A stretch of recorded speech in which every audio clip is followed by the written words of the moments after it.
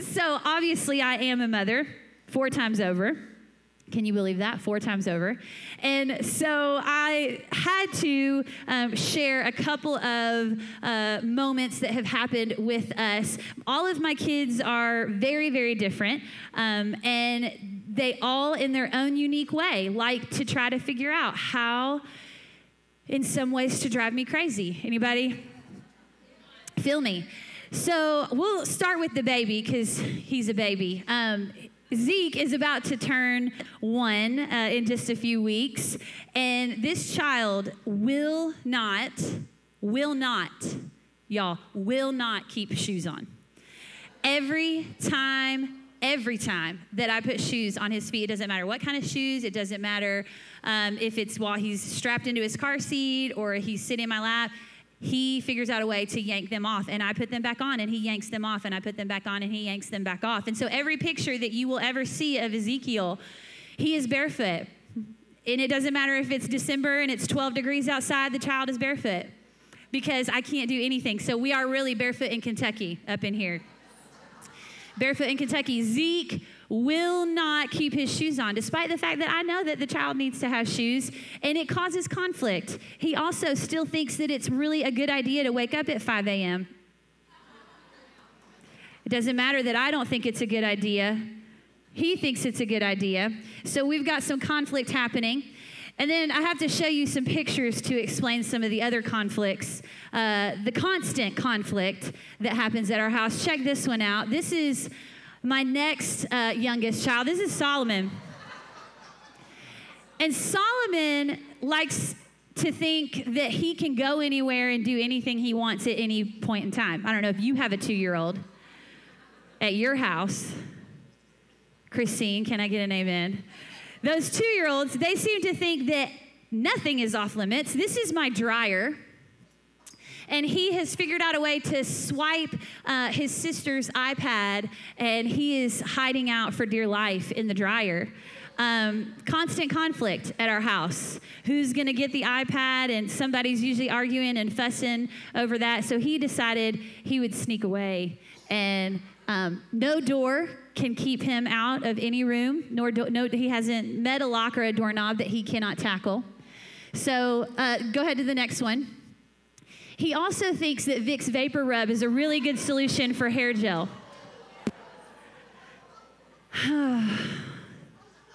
I can smell it through the photo. This child creates constant conflict. He thinks that that is how he should fix his hair. I disagree. Take a look at this picture. He also thinks it's okay to have yogurt in his hair. I don't know why. I think he should eat his yogurt one way. He thinks he should eat it another way on his head, right? Take a look at this one. He also thinks it's entirely appropriate to wear high-heeled shoes, a headband, and muscle shirts. I mean, I don't know. There's no real explaining him. I disagree. Take a look at this next one. We are in constant conflict about balls being thrown in my house and everything that could be possibly used to whack or enact violence on someone. And so these kinds of things happen pretty regularly. There's just constant conflict. Take a look at the next one. So this is all 4 of them at the same time, but I want you to pay particular attention to my second child, Nora. So we've talked about the baby, we've talked about Solomon. Nora, right here, go to the next picture. Nora is down in the bottom. Go to the next picture. Nora's over here. Go to the next picture. Nora's over here. Go to the next picture. Can you see a trend? I think Nora should look at the camera. Nora does not think she should look at the camera. We are in constant conflict about what mom thinks is the right way and what Nora thinks is the right way. Take a look at the next one. She refuses. Take a look at the next one. I have gobs and gobs of pictures of Nora not looking at the camera. She refuses. We are constantly saying, Nora, Nora, hey, Nora, Nora, Nora, Nora, Nora, and she will not do it. Go to the next one. And this is my darling sweet Sadie, who you just saw. She is precious. She is wonderful. But I'm in constant conflict with what my child wears. This is a school picture day. I think my child is precious. I think she is gorgeous. I think she is brilliant and strong and smart. But I would never, under any circumstances, choose this outfit or shoes or any combination of what is happening in this picture. And I have about 100 of these pictures.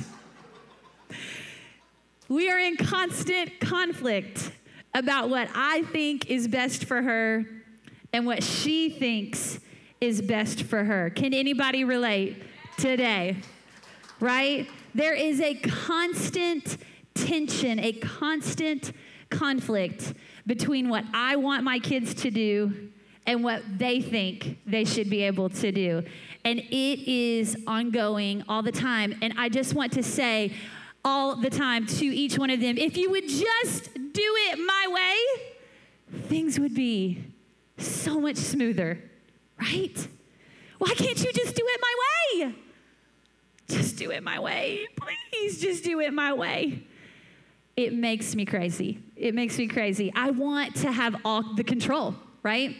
I want to be able to decide what they eat and what they wear and who their friends are and where they go and what activities they're a part of. I want control, and it is a constant conflict. I stay frustrated, and I can't help but at times feel massively convicted that that's exactly how God feels about me.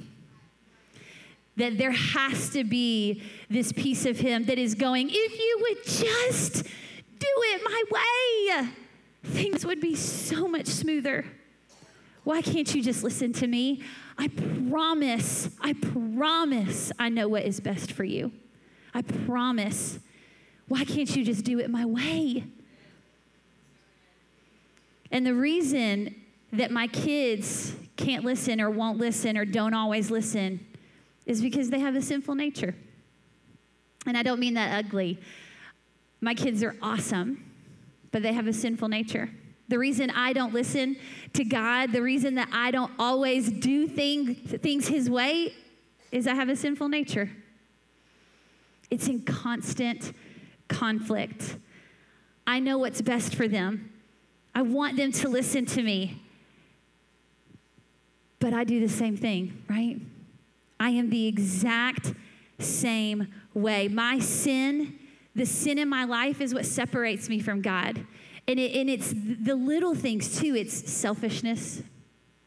It's greed. It's me wanting more and more and never feeling satisfied and never feeling like I have enough shoes or enough clothes or enough money or enough.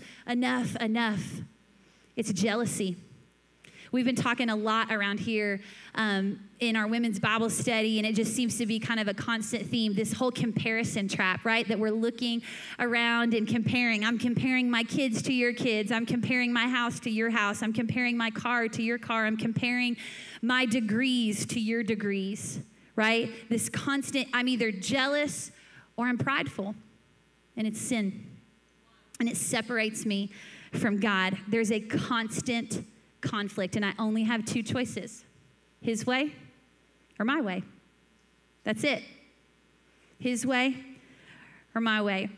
I've shared pieces of this story over the last year, but I really wanted to give you some of the details today. I struggled immensely with our fourth pregnancy. When I found out that I was pregnant with Zeke, talk about giving up control. That was the name of the game. No control over my emotions, no control over my body, no control over, it felt like everything was out of my control. And I started feeling really angry about it, to be quite honest. Really trying to wrap my head around what was getting ready to happen. And I knew that I was getting to a place mentally that I shouldn't be. And so I went to Jason and asked him if I could see a counselor. I said, babe, I really think I need to talk to somebody. I think it's bigger than where I'm at right now. And he heard me out, and he set up an appointment with a guy named Philip, a counselor named Philip. He didn't know either one of us, and so I felt like I could share openly and freely with him. And so we met with Philip a few months before Zeke was getting ready to be born. And I had to talk to a total stranger about my fears and frustrations about being pregnant. And I had to say out loud the guilt that I felt for feeling that way. I had to tell a complete stranger about slamming doors and hiding in laundry rooms, about crying in showers and losing pieces of myself. I told him about the guilt and shame that I felt for not having it together. And the entire time I knew that he had to be judging me. I just knew that he was probably thinking the worst, and I held my breath, fearful of what his reaction would be. I knew that he was going to call me a terrible mom. But what he said ended up quieting a place deep inside of me that had been raging for way too long. And his words shifted me that day. They took me from where I was and the track that I was on and the mindset that I had and picked me up and set me in a totally different direction. This is what he said. He said, Andrea, Jesus is a shepherd. He is not a cattle driver.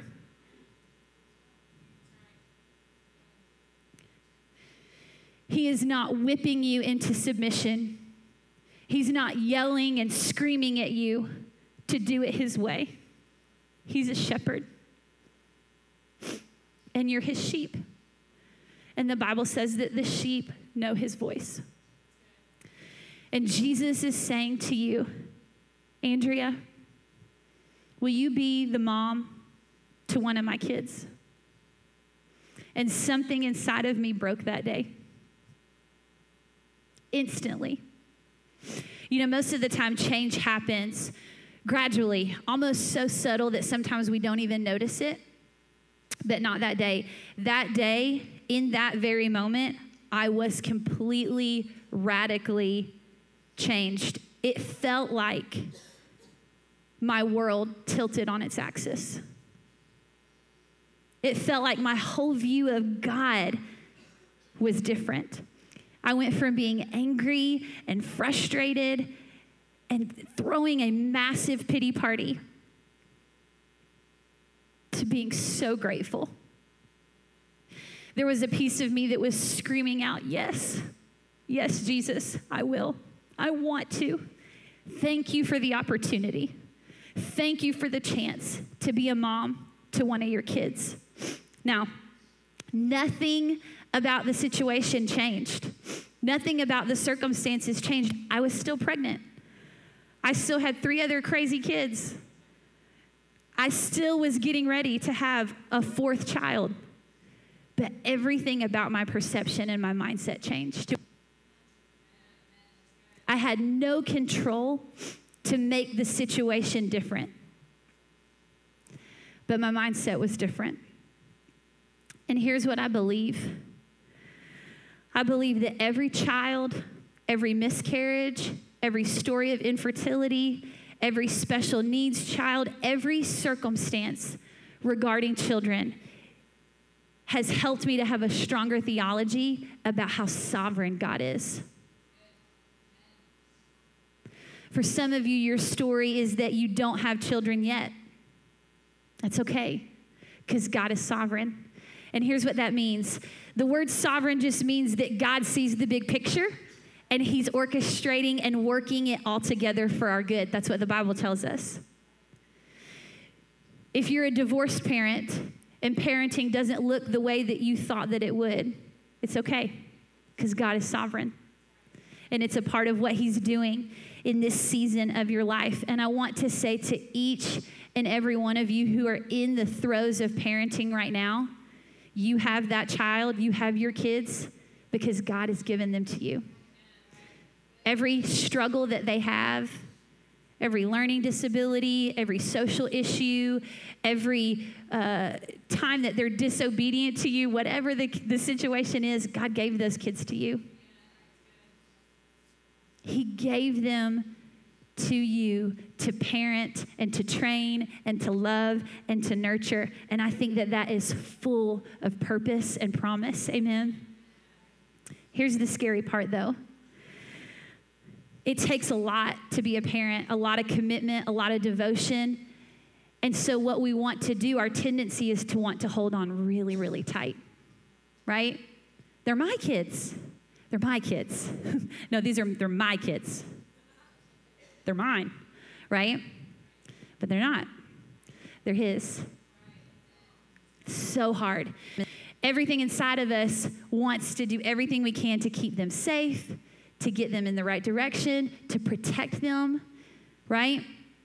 But that's not the promise that God gave us. He didn't say, I'm going to give you these kids and everything will be perfect and awesome and wonderful and fine. Not at all, right? But he gives us wisdom and knowledge to know how to train them, how to raise them when we ask him. All throughout the Bible, we see examples where parents have to say yes in obedience in regards to their children. Let me give you a couple of them. So Moses, when he was born, they were killing babies in Egypt. They didn't want the population of the Hebrews to get any bigger. And so they put out a mandate to kill the babies. And Moses' mother did the most amazing thing I think a mom could do. And it sounds so counterintuitive, so crazy. She put him in a basket and put him in a river. It seems, if we saw that on the news, we saw some mom had put her baby in the Ohio River, we would want her locked up. So I want you to just kind of process that for just a second. That her act of obedience, doing everything that she could to preserve his life, may have looked to others like she was taking his life. That she wasn't doing the best thing for him. But she sent him down that river, and she had to have enough faith and enough trust in God that the waves and the alligators would not come in between the purpose and the call that God had on his life. That's powerful. That's so profound to me. There's another mom named Hannah in the Bible who desperately wanted a baby. She prayed and asked God. She was heartbroken that she had not had a child yet. And she said, God, if you will help me to conceive, God, I will give this baby back to you.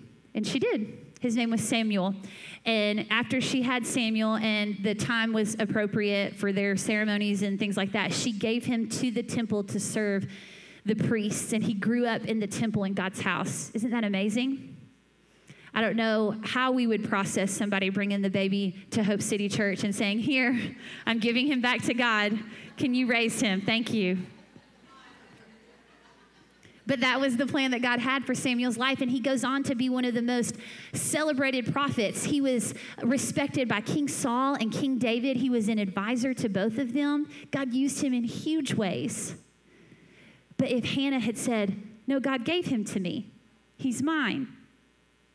He can't have him back. How much would that have changed the trajectory of his life, of his purpose, of what God was calling Samuel to?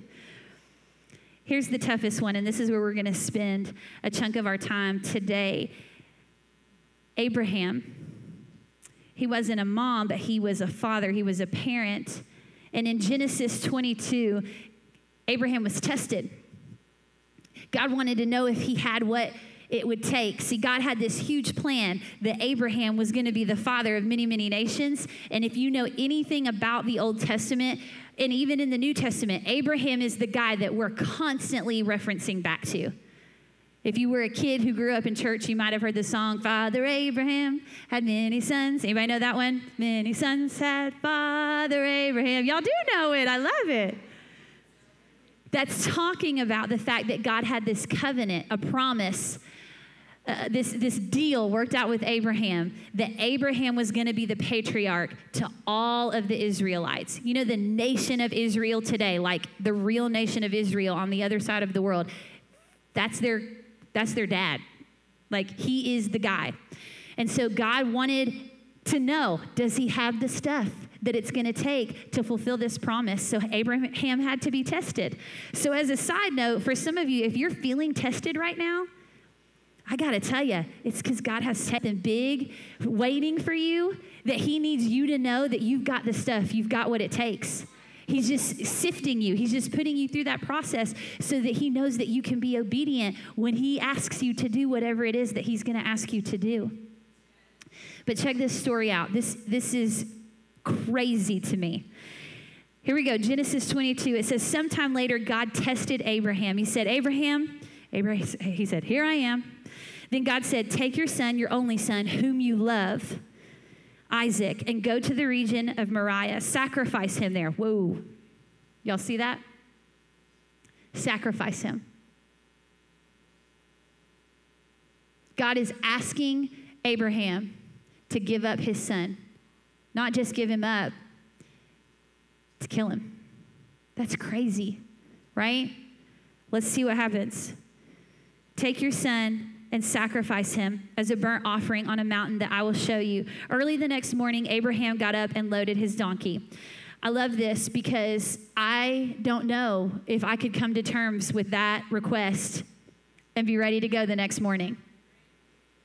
God asks this huge thing of Abraham, and it says early the next morning, which implies to me that right away Abraham was like, okay, God said it, let's go.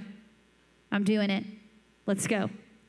Early the next morning, Abraham got up and loaded his donkey. He took with him 2 of his servants and his son Isaac. When he had cut enough wood for the burnt offering, he set out for the place God had told him about. On the 3rd day, Abraham looked up and saw the place in the distance.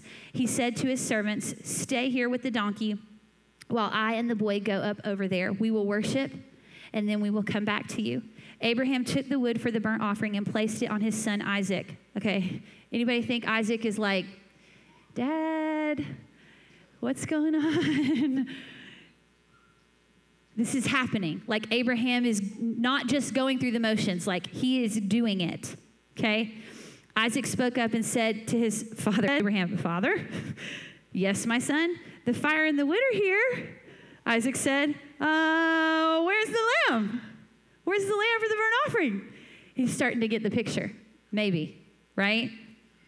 Abraham answered, God himself will provide the lamb for the burnt offering, my son. And the 2 of them went on together. When they reached the place God had told them about, Abraham built an altar and arranged the wood. He bound his son Isaac and laid him on the altar on top of it, okay? This, again, like the idea that he is getting ready to follow God's desire to that degree is really tough for us, right? But let's see what happens. He reached out his hand, took the knife to slay his son, but an angel of the Lord called out and said, Abraham, Abraham, here I am, he replied. Do not lay a hand on the boy. Do not do anything to him. Now I know that you fear God because you have not withheld from me your son, your only son. Abraham looked up, and there in a thicket he saw a ram. God provided. He went over and took the ram and sacrificed it as a burnt offering instead of his son. So Abraham called that place, the Lord will provide. Amen. And to this day it is said, on the mountain of the Lord it will be provided. The angel of the Lord called to Abraham from heaven, and a second time he said, I swear by myself, declares the Lord, here it is, that because you have done this and have not withheld your son, I will bless you and make your descendants as numerous as the stars in the sky. Okay, so here it is for us. Ready? There will come a time when you will have to do something in obedience to God. We're talking specifically today about kids, but it can be anything in your life that God may ask you to sacrifice, give up, let go of, lay down, whatever metaphor or language you want to use to explain that. But on the other side of that is blessing. God isn't just saying these things because it's a game or he's trying to drive you crazy. He needs to know that you've got the stuff, that you've got what it takes, that you really are all in. And on the other side of that is so much blessing. I think there's 2 reasons that God asked Abraham to sacrifice his son. The first is our kids are what we hold so dear, right? It's the area a lot of times, especially for moms in our lives, where we say, no, but that one's mine. That one's mine. And we make excuses even for our kids. Oh, it's just a phase. No, it's fine. Boys will be boys. Or teenagers rebel, right? And we become permissive and make excuses that can let our kids not do it God's way. But if we're willing to act in obedience, our kids see that. We model it for them. And on the other side of it is blessing. And everything about this story, here's the sweet part, paves the way for what God did. He sacrificed his own son. So when we're reading this story and there's that unsettling feeling, there's that tension that goes, ooh, I don't know about that. God asked him to do what? That's crazy. It all parallels what God did for us. He said, I'm going to take the thing that's most valuable to me and I'm going to make a way because it has to be done. He desired you that much. And that is crazy and tough and challenging to wrap your head around, but that's what this faith is in Christianity. So what do we do? How do we do this? When it comes down to our kids, when it comes down to actually walking out obedience. You ready for the secret weapon? Prayer. The only way to navigate doing what God asks you to do is to be talking to him and listening to him. Did you notice that God says, Abraham, Abraham, and he's like, yes, here I am. That shows me they had a relationship. They were in constant communication. God tells Abraham what he wants him to do. And if Abraham had stopped listening to God, he may have ended up killing his son. But because he was willing to constantly, daily, minute by minute, continually be hearing from God and being obedient and following the leading of God, when God said, stop, I have another way. Don't lay a hand on him. Abraham knew what he was supposed to do. Does that make sense? Has to be an ongoing, constant, daily, minute by minute. God, what are you requiring of me? What are you asking of me? How am I going to navigate this? And prayer is the only way that we can accomplish that. Listen, I will never be a perfect parent, but I can be a praying parent. I will never, ever be a perfect parent, but I can be a praying parent. I can be like Mary in Luke 2 when she prayed for Jesus that he would increase in wisdom and stature and in favor with God and men. I can pray like Lamentations 2:19 that tells us to pray and pour our heart out like water at the face of the Lord. Lift your hands toward him for the life of your children. Whew. Some of us need to pour our hearts out like water over our children. I can pray dangerous prayers like this. Lord, do whatever it takes for my kids to love you more than anything else and help me to be okay with whatever that looks like. That's a dangerous prayer. That's a dangerous, dangerous prayer. I can ask God, I can pray that he would show me how to get out of the way and learn how to follow his leading instead of being held back by my ideas of perfection and what my kids should do and say and look like. God, help me get out of the way. I want my kids to be your kids all the time. I can pray that God would give me wisdom and insight to the facets and details of my child's interests and personality so that I know how to talk to their heart. God can do stuff like that.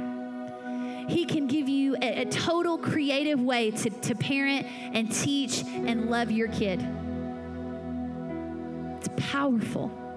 And I know that we've focused primarily on parenting and kids today, but the principles are true. Whatever God is asking you to do in obedience, I am pleading with you to do it and do it now. That there is so much peace and so much blessing on the other side. I could give you story after story in this church of people who would tell you crazy things that God asked them to sacrifice or lay down or move away from. And they would tell you over and over, yes, it was hard. Yes, I cried all the way through it. Yes, it took every bit of energy and then whatever God had to give to me to get through it.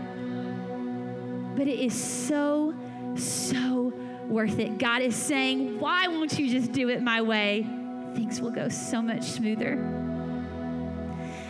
The best of what God has for you is on the other side of that tension. And the place where we are refusing to relinquish control is the place where he wants to bless. He is waiting to totally shift your access. He wants your world to be shifted. I want you to stand with me. There is no possible way that I could touch on or give an example for every possible scenario for every person who's in here. But the Holy Spirit can search your heart in this moment. That's what's so cool about God's presence. And there are some of us who are dealing with anger or fear or feeling like life has been unfair. We're frustrated. Maybe some of us have estranged kids, and we're wondering what God is going to do about it. You cannot change the circumstance today, but God can change your perspective.